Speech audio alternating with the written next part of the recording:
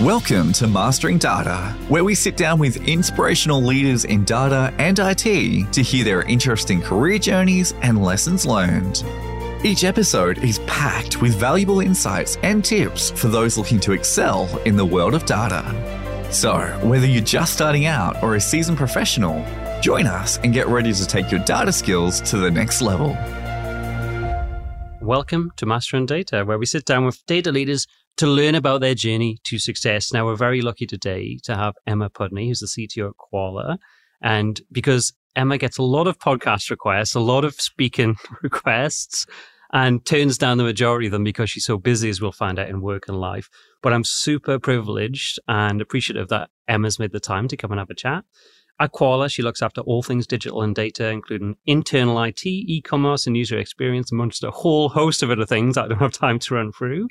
And prior to that, Emma worked at Rackspace for 7 years, covering the Asia and Pacific region. And during that time, Emma looked after 3 different teams of Rackers, as they're called, which I found out when me and Em did a bit of work together previously there. And that covered the cloud, the architecture team, engineering, and professional service as well. Now, Emma's going to be a great guest. She's not your typical CTO, I would say. She's been described by others having a contagious energy. That's a quote that I picked out. And she certainly pulls no punches and has huge professional and personal determination in everything that she does, both at work and home.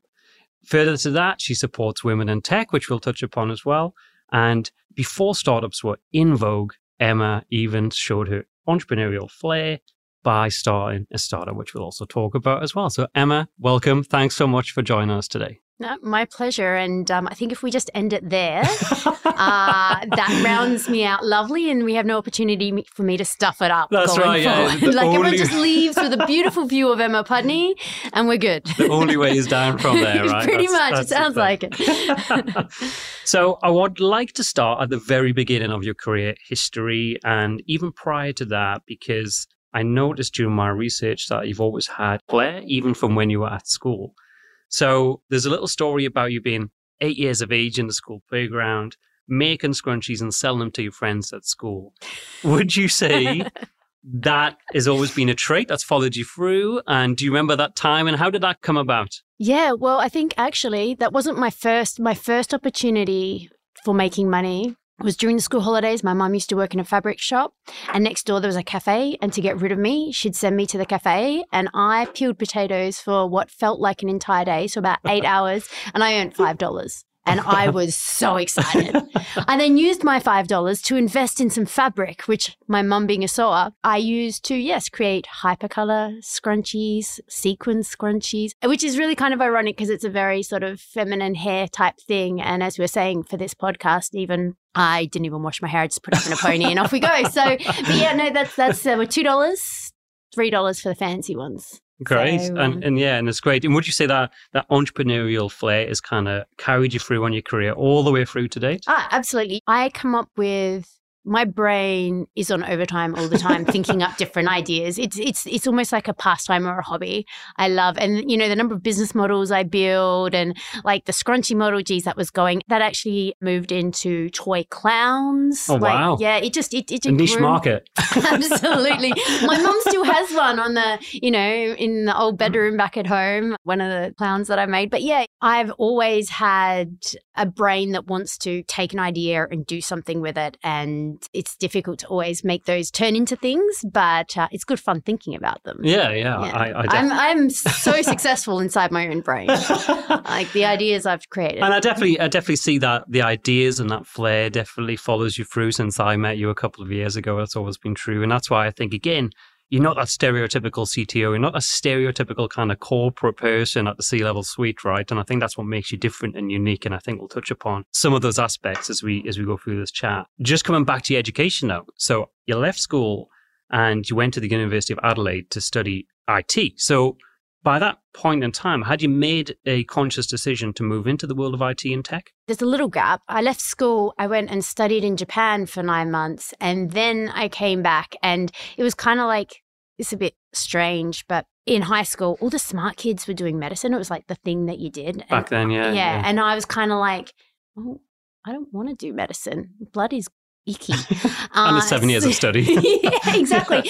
And so I was like, well, I like physics and maths and all those sorts of things. And my stepdad was actually in IT, and he said, well, you could consider IT. And a lot of people kind of looked down their noses at that stage because it wasn't a sexy, cool thing, was it? It was not. And it was, you didn't even need good scores to get into IT. They'll take anybody. They'll take anyone. But yeah, that's the direction I took. And then whilst at uni, I was working night shifts at a data center, which actually turned into being sort of my first part of my career, the first chunk, stage one of my career. But what I found back then, can't speak to Adelaide Uni now, but back then a lot of the stuff they were teaching was pretty out of date. Like the core programming language was Ada. And if the people in this podcast who listen to it are kind of tech, they still may not even know what Ada is. You'll get a prize if you write it, right?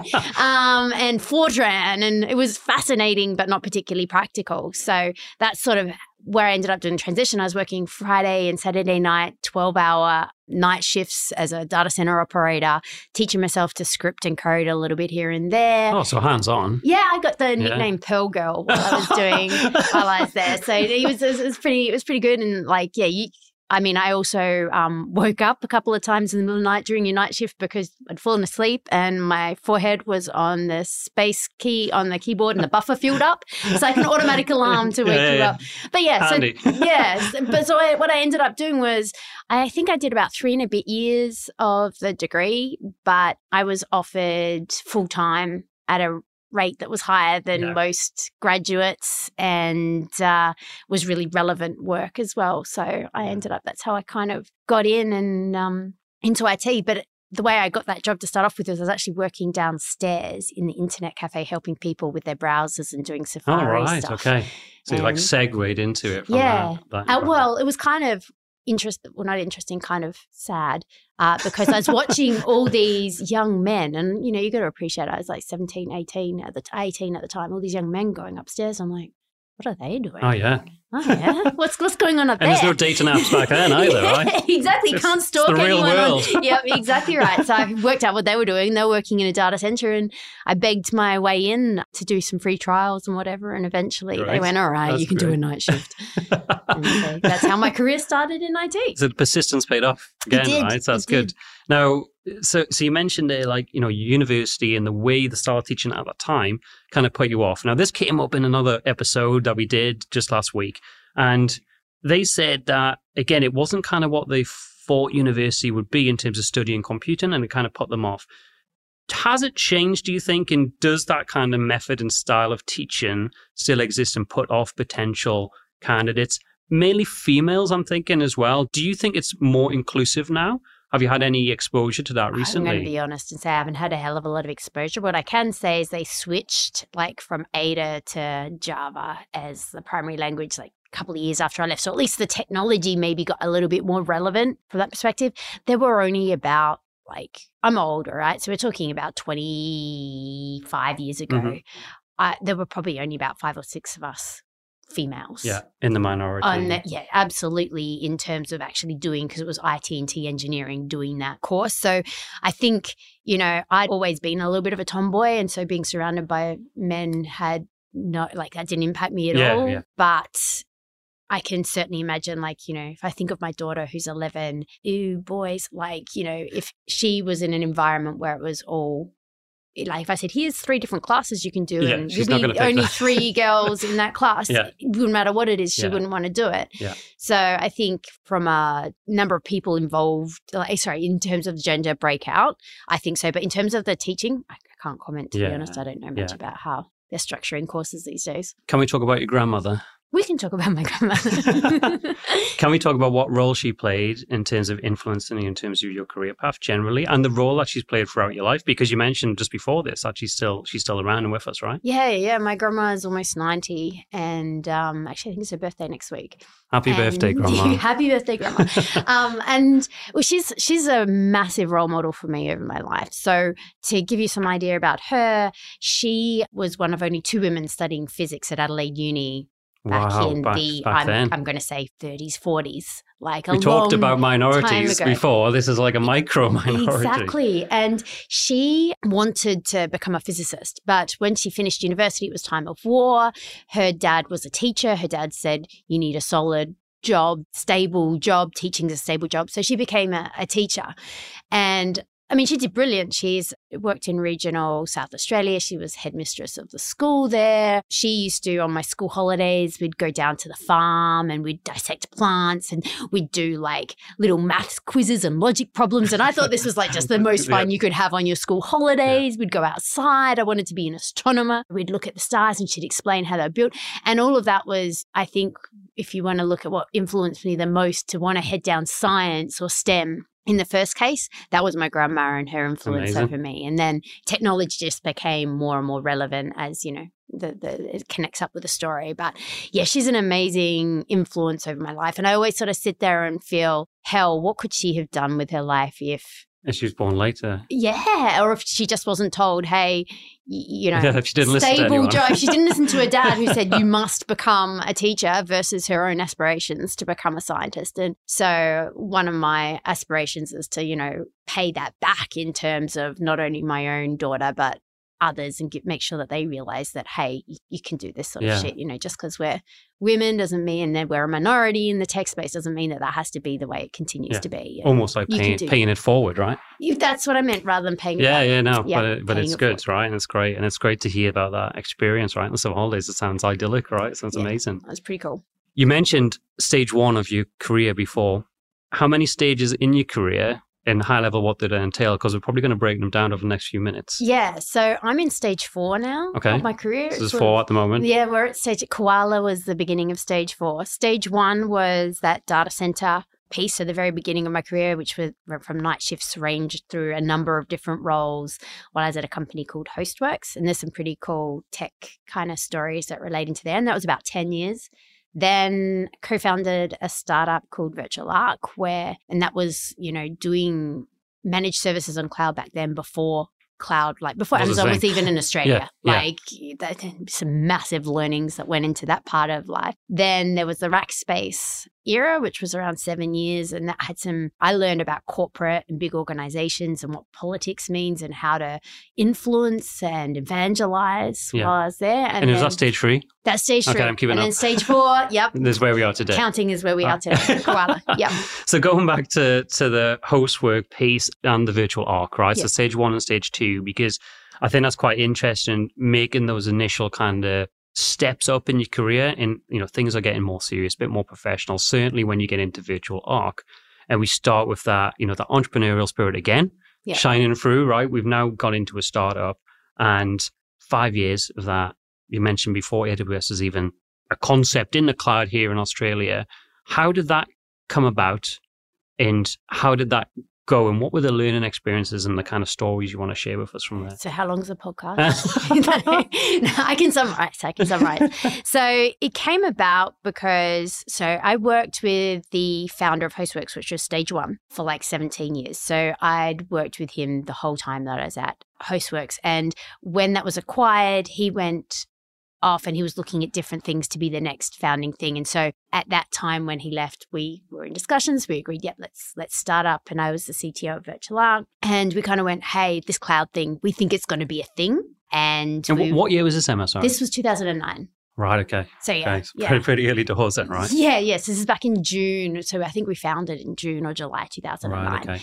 And so we're going, it's going to be a thing. The challenge, and we thought, we'll build what we did before, which was managed services, but we're going to build it on top of public cloud. We're going to do this new thing. It's going to be amazing. Hugely forward thinking at the time. When you look at where we are today. Forward thinking. And that's where before its time. Yeah, it's because what ended up happening is we just burned through cash educating customers on what the hell cloud was. Because no one really knew. It was still in that adoption curve. It was still, people didn't know how to leverage the technology. There was a lot of fear, security. Like even today, security is still a thing. I was going to say. Like back then it was. And so we spent a lot of time trying to convince customers it's okay. This is how we do it. And the technologies, even to support it, were quite new. So we had to do a bit of a pivot. So the first thing was first learning from that was entering a space to try and do a managed service when the market isn't educated.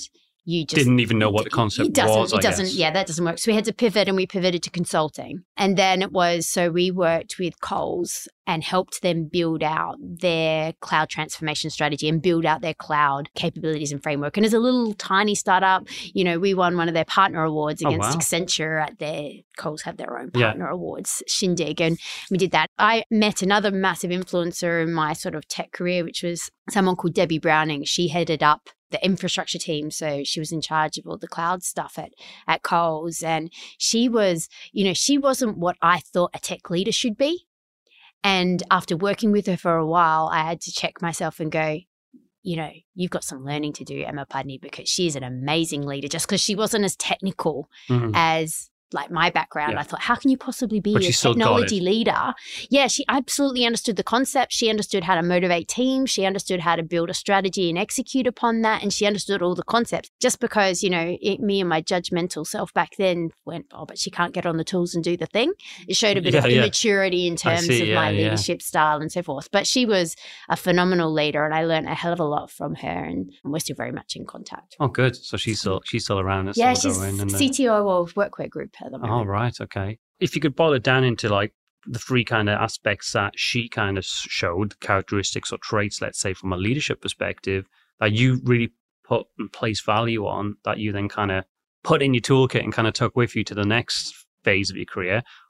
Could you summarize those in three kind of distinct areas? So I think she showed me, so I've always been a pretty high energy person. I can imagine. Yes, I don't drink coffee either. Like, imagine me on caffeine.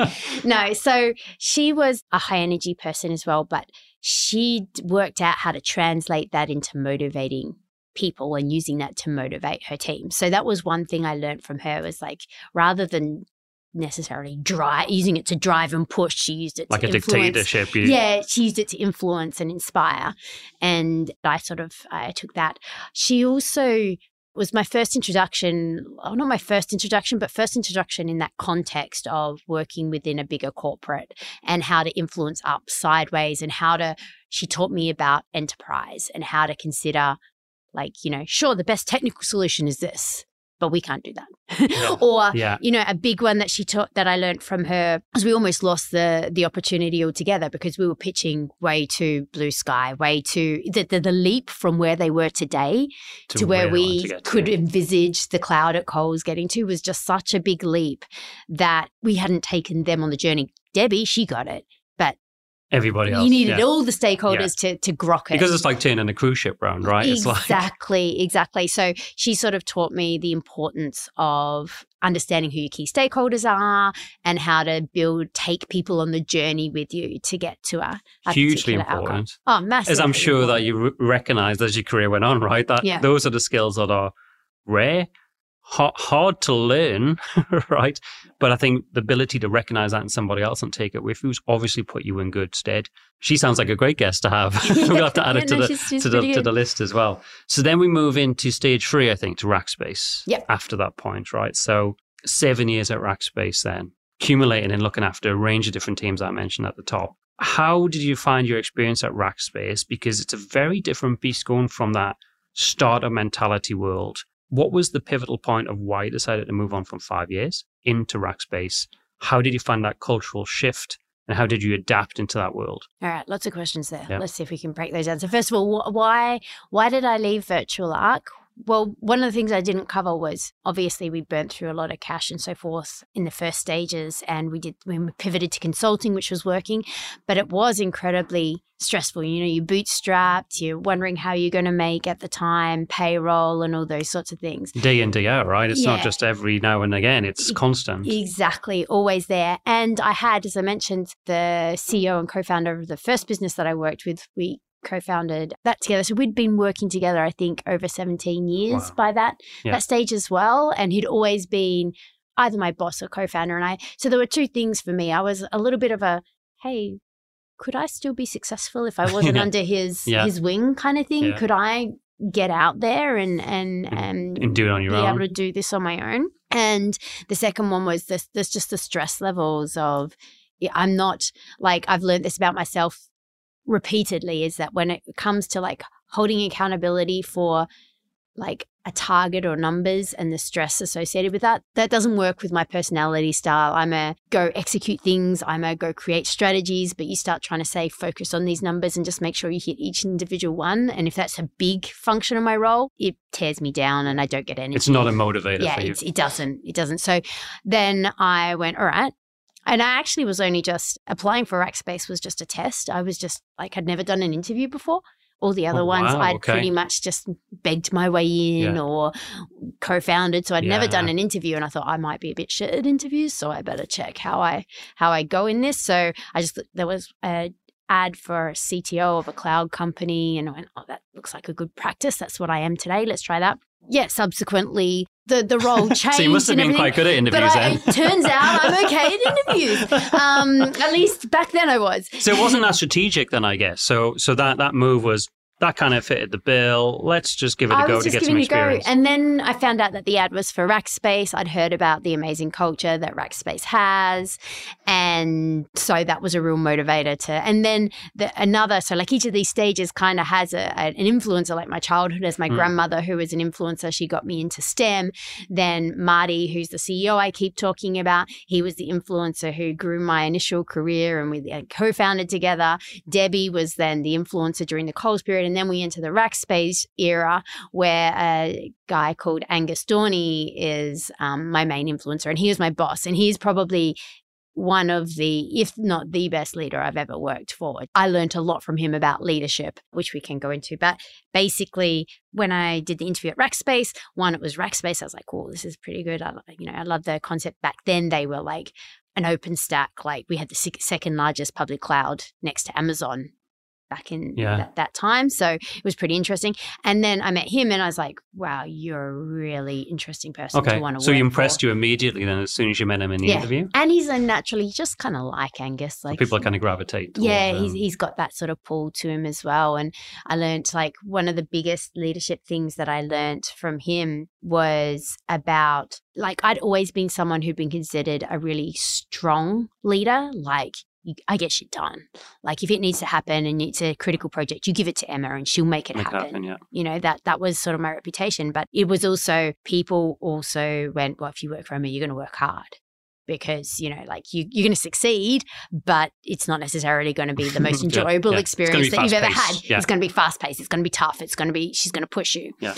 And what I learned from Angus was that you can actually achieve the same output or same outcomes, but have a different experience with the people that you lead just by changing the way that you lead. So in my mind, it had been very black and white. The only way I can get the success is if I push. Whereas he was like, hey, you can say, can you please do this? It'd be really helpful. And here's the context in it. And they go off and they do it and they're inspired. Or you can say, get this shit done. Hurry up. Why have you done it yet? And they still get the stuff done. But their impression of you and their motivation at the end is very different. Yeah.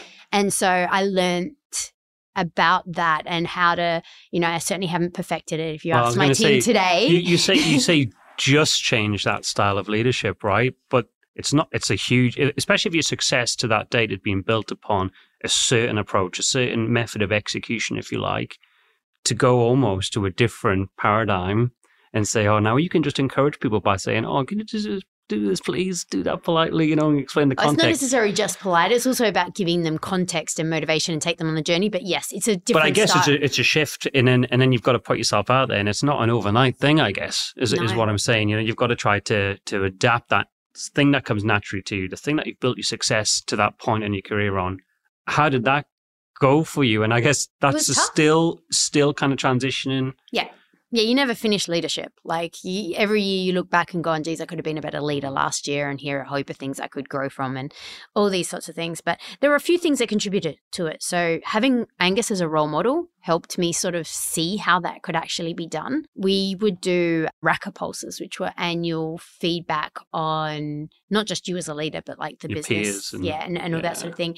And I was expecting, again, in my sort of more black and white mindset, hey, my team's going to give me pretty good scores. And I did get reasonable scores, but when we all got together and gave some feedback, someone put their hand up, one of my leaders put their hand up and says, hey, Emma, like, you don't even say hello when you come into the office in the morning. You are like so deadline focused. You get to your desk, you work. But it's not because you're being rude, right? It's just because you've got out the car, whatever. You've got, I've got 10 things to do. I'm just going to get on and do them. And so I realized that, like I wasn't building those relationships with the team and that sort of thing. So that was another one of the things that sort of kicked me in there, gave me a kick up the butt. And so, then we turned it into a bit of a joke. Like, I don't know how many of your audience watch Monty Python, but we do the morning from the fish and meaning of life. Which makes it a bit easier, a bit more just fun. trying to make hey, look, I'm taking the piss out of myself. I appreciate that wasn't something that I was strong at as a leader. And so, then there was feedback from, say, the sales team that they were scared of me because of my sort of, I'd make them qualify the crap out of things. But again, it was my style. Yeah. We're essentially talking about style, and changing style is hard. I've tried to coach people about changing style and we've had success. And then there are some people who are just not willing and they generally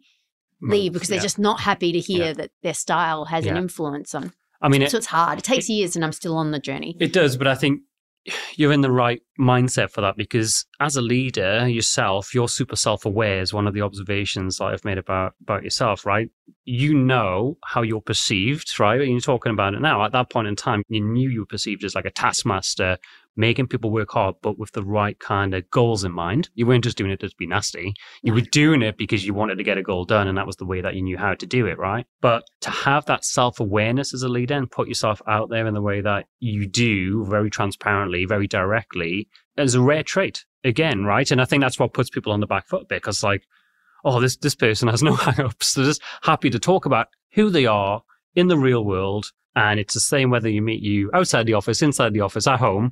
It's the same person, right? And I don't see that trait as commonly as I would like, is probably in leadership roles, and those people I come across. So I think having that self-awareness is probably crucial, because then you can go, oh, that probably is a weakness. I probably need to take that on the journey with me and kind of try to subtly plug those gaps, right? Do you work on that externally in terms of thinking, I need to constantly evaluate and critique myself and speak to others and get feedback? 100%. Like it's not, and I'll just call it out there, it's not fun.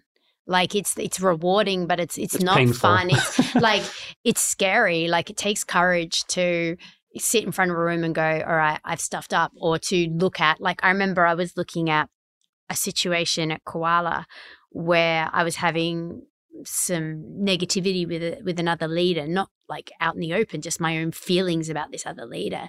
And I had to sit there and do some real reflection and go, what is it that makes me get so pissed off with the way this leader is behaving? Unpick these layers and you can see some ugly stuff. And what I boiled it down to was I'd moved industries. In my industry, I'd been in there 20 plus years. I'd done some pretty cool shit, had lots of industry recognition. I was used to being a bit of a star. And then I moved across to Koala where, I'm bringing some very unique and experiences and some different styles of leadership and all these sorts of things. But I wasn't the star anymore. I'm not an e-commerce guru. Like, you're back in the trenches, I'm trying to learn. And what I realized was this person's style was irritating me more because everyone thought this person was so good and was a little bit of the shiny star, and I was jealous. That's where my negativity was coming from. So you have to to be self-aware. That takes a lot of soul searching to work out. And it's not nice when you realize that's an ugly emotion and that's where that's coming from. So it's not nice. And then admitting it, not only to yourself, but then having the courage to sort of go, hey, look. Well, that's the next level completely. Yeah, exactly, right? And I've done things, we were talking before about my evolution of and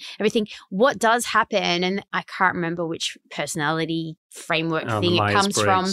One of those things. But basically, when you're under pressure, you go back to old traits. So I still find that when I get under pressure now or over the last few years or whatever, I go back to that like impatient, get shit done kind of leader. And sometimes I need a bit of a slap in the face in the form of feedback from my team to say, hey, pushing too fast. So at the moment, for example, we've done some amazing things at Koala. We've increased our velocity considerably and it's like so exciting. But maybe we've pushed it to the limit and the team was getting to the breaking point. And then I was asking for just a little bit more. And it was just someone said, like, I just don't know how we can squeeze this in.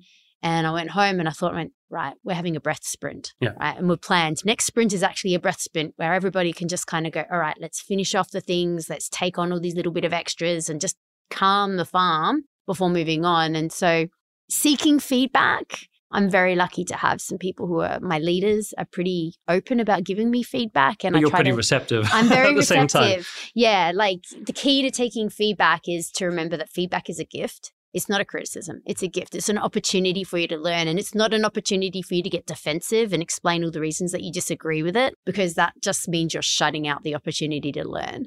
You've got to take the feedback. And it's a bit like food.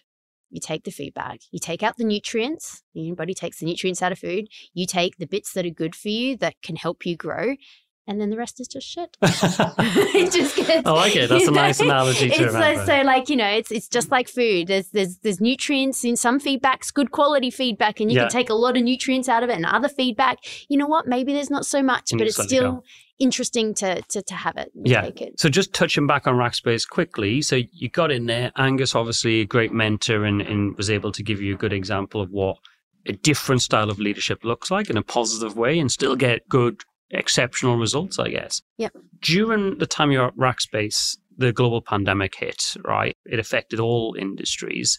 Prior to that, I think you were probably doing a lot of traveling, right? Because APAC and, you're looking after that region. You've got a lot of responsibilities. Headquartered in the US, lots of trips to the US. So how did your life look then? And, we talked earlier, you've got a young family, a daughter and a little boy, and you're traveling, your husband's busy doing his adventures and his work, career side of things as well.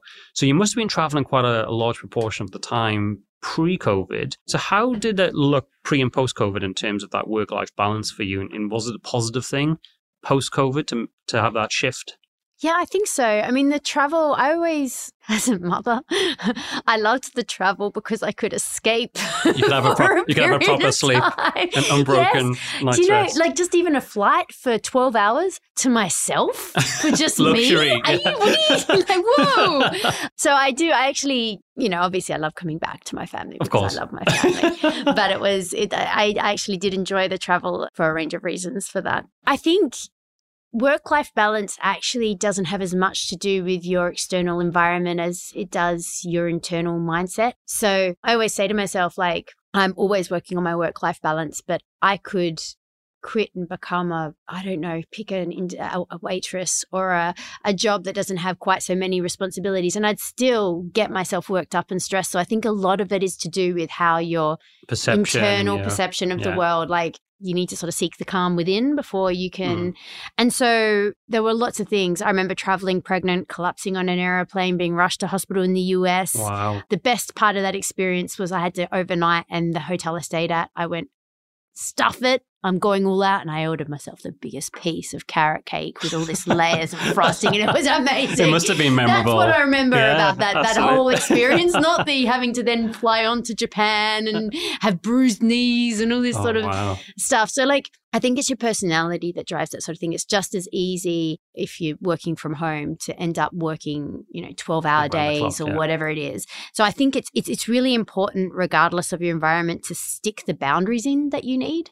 Like one of the things I do, I'm very lucky at home. I have an office, which means that I have a physical separation between my at-home work and being Emma Pudney, the mum, wife, and family member. When I leave that office, I close the door. The laptop doesn't come out. I don't sit on the couch doing work at night or anything like that. It becomes also a psychological barrier. Exactly.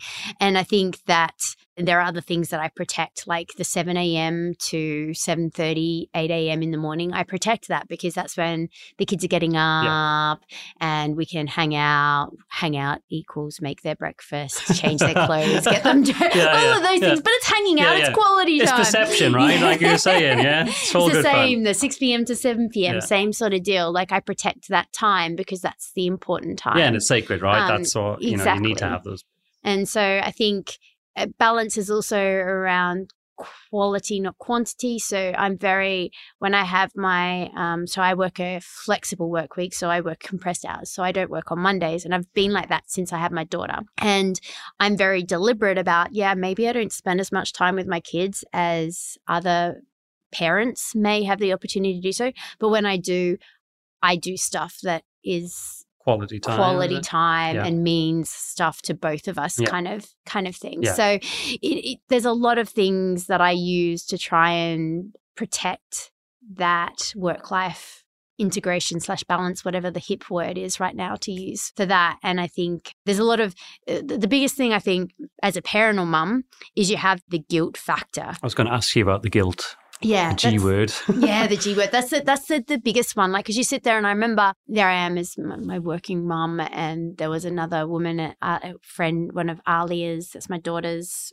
friend's mom, and she's like, she had 3 kids in the time that I'd had 1, and she was pregnant with her 4th, and she's picking them up from school and going to take them to the beach, and then on the weekend they were going to go to the zoo, and I'm like thinking, oh my God, I'm so tired, I can't possibly think of doing any of those things. I'm such an awful mother, I don't do all these wonderful things for my children. And you know, this is a general rule of life, is like whenever you compare yourself to someone else, you're never going to be happy with what you're doing or what you've got, or you're going to consider yourself less. So instead it's like, I then went, no. The time I spend with my daughter or the time I spend with my son is good quality time. And how much of it I spend isn't whether or not I'm a good mum. It's what I do with the time I do have. Absolutely. And so that's how I play with the guilt piece, is I just remind myself that I'm actually a good mum. Even if, like, I've learned that it's okay to have, I am good, I'm a great CTO, even if sometimes I'm a little bit like impatient. I'm a great mum, even if, like, it's allowed to, everyone sort of puts the, you can only be great at something if you're 100%, if you've got all the things right. Yeah. Whereas, you know, it's totally okay to tag on the, even if I snap at my kids every now and then, I'm still a good mum. Well, no, and nobody's perfect in any role, whether that be a mother, a father, a CTO. You know, you're going to make mistakes because that's part of being human. But I also think that, like, I get a lot of time with my kids because I work from, you know, in contrast quite a lot. But then I'll be more distracted because it's almost more, I take it for granted, right? So I'll take it for granted because I haven't so many hours with my children. I'll just happen to be on my phone, not fully engaged, right? Where I think that there's no right or wrong reason to do it. And you've got to try to make the best thing that works for you and your lifestyle. So I think having short amounts of time where you're fully engaged, that's probably more valuable in many respects, right? Well, again, I think it's also not as black and white. There's no right and wrong. Well, there's no textbook, is there? Yeah, exactly. It's like, are you achieving what you want to achieve at work? Are you getting, or at least, you know, what you feel you should be achieving? And are you being a good parent to your kids? Like, and it's not about what anyone else thinks. It's about what you use. It's not comparing to anyone at all. Like, it's your little ecosystem and your standards by which you. Okay. Stage 4. Right? Yep. So whereas when you got into Rackspace, it was pretty tactical, right? You saw the role, you kind of bought a ticket to the lottery, won the lottery on the first attempt and got in there, right? But then when you left Rackspace, you had a little bit of time out to kind of take a step back, reflect on what you wanted. Again, we've talked about this kind of self-reflection, looking at kind of your skills, weaknesses, areas that you want to build upon. And, you know, I understand that when you went out on this kind of mission to find what stage 4 looked like for you, you kind of listed out your values in terms of what you're looking for, listed out what kind of role that you wanted to do, what appeals to you, what are those motivators for Emma Pudney. I know you did quite a lot of work in that space, right? But top line, what did that look like for you? How did you kind of approach that as a strategy to kind of find what stage 4 looked for you? Yeah. So if you look at transitioning from stage 2 to stage 3 versus stage 3 to stage 4. Stage 2 to stage 3 was motivated by, can I do this? Can I make it on my own?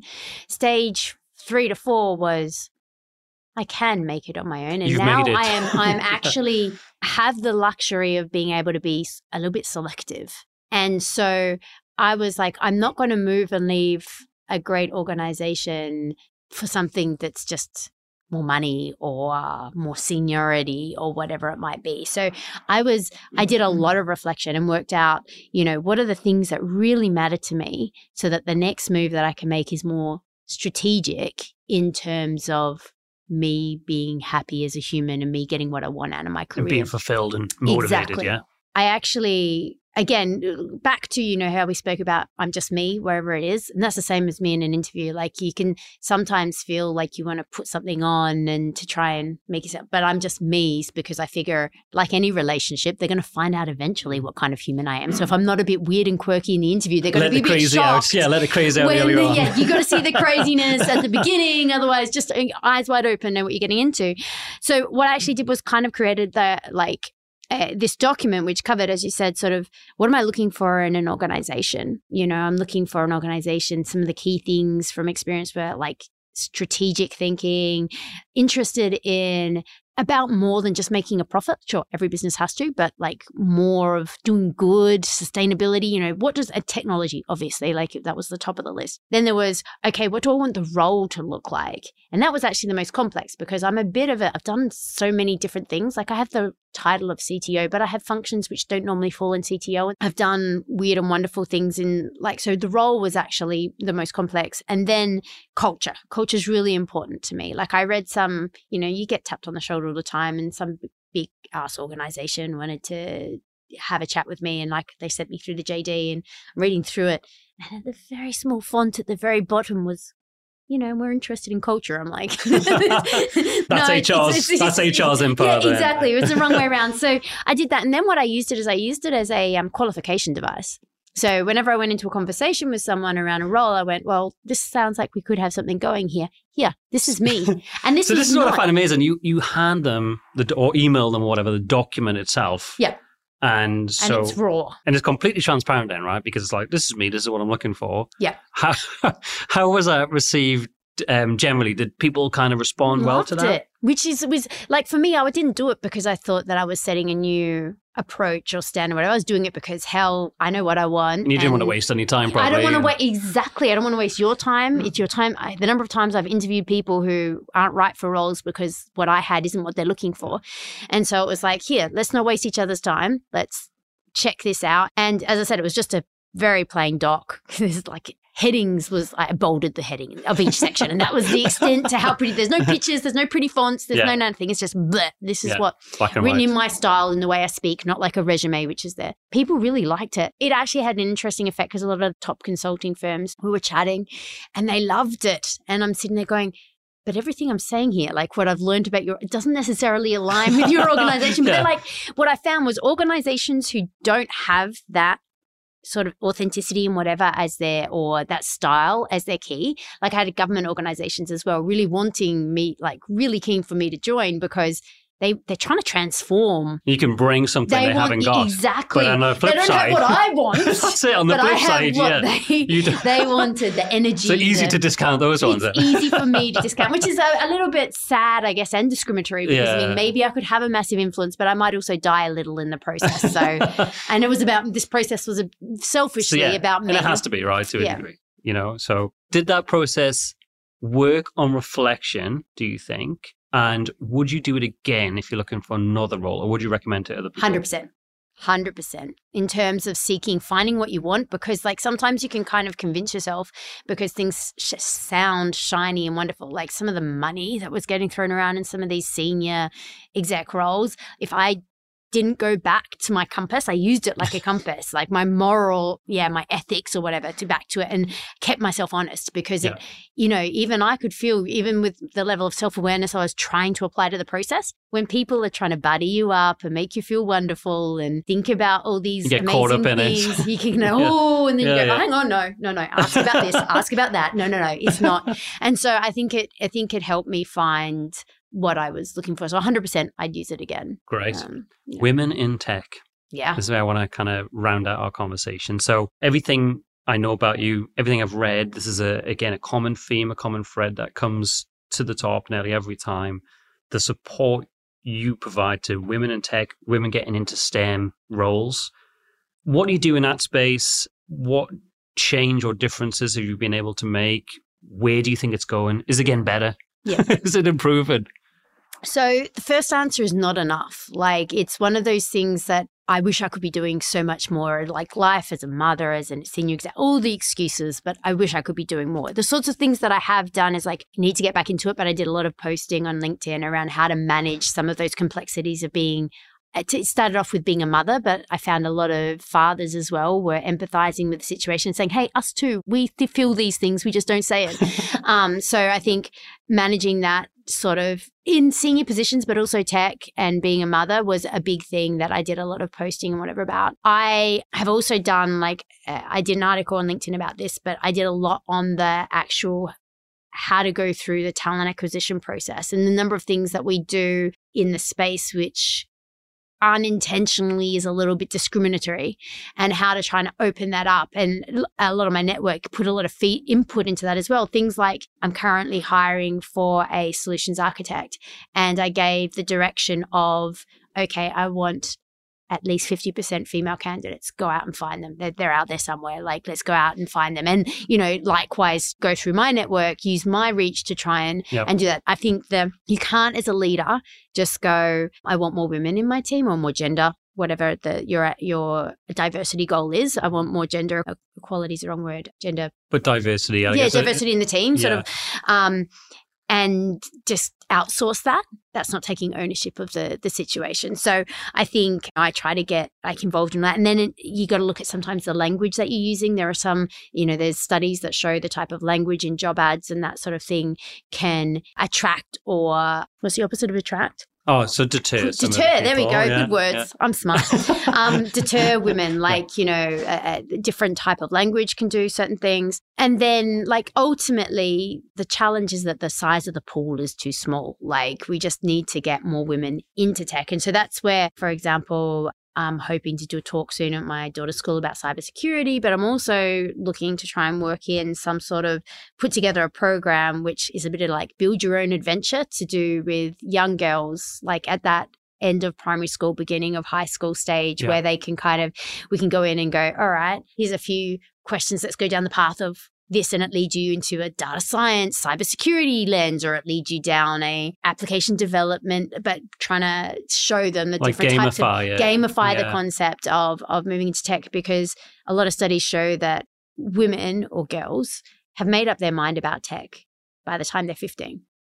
Wow. So they've already, all of the bias that exists in society, all of the bits and pieces that sit there, that's all made by the time. So switching at that point. Yeah. So you kind of got to get in there and influence sooner. So I've had my daughter on, she's done code camps and all that sort of thing. I try to make it interesting and fun rather than forcing it. But her favorite subject is maths, which just makes me so excited. I keep trying to encourage her to, hey, do you know data science is very maths strong? Maybe you could have done that part, And I didn't realize this, and maybe I took it a little bit for granted, but I speak a reasonable amount, when I can, and I'll do panels and all that sort of thing on diversity, because me just being a female in tech, having had success, makes it seem more possible to others. Of course it does.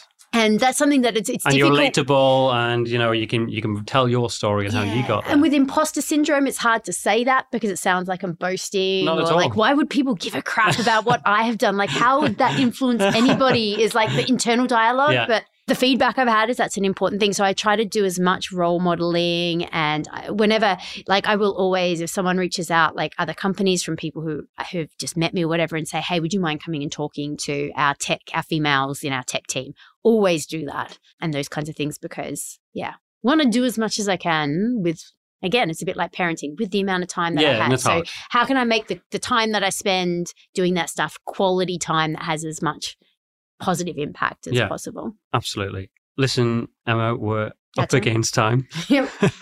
I've got so many of the questions that I didn't get a chance to ask, but you've been a great guest on the show. I just want to recognize you for your passion, your energy, just bringing that kind of self-determination spirit to the table, as well as that self-awareness, and sharing that journey in terms of your mentors like Debbie and Angus, and how they've helped you, your grandmother, now how you're passing that on to your kids and potentially their classmates if you go in and kind of do that talk as well. So it makes my job a lot easier when I've got a great guest. So thanks so much for joining me on Mastering Data, and I really appreciate making the time. No, it's been my pleasure to be on the podcast. Really enjoyed it. And yes, I can talk a little, but hopefully you've got some nuggets in there that are helpful to your audience. Absolutely. Thanks so much, Emma. My pleasure. Thanks for listening to Mastering Data. Hit follow to get future episodes packed with valuable insights and tips for those looking to excel in the world of data. And if you enjoyed this episode, leave a review to help others find the podcast.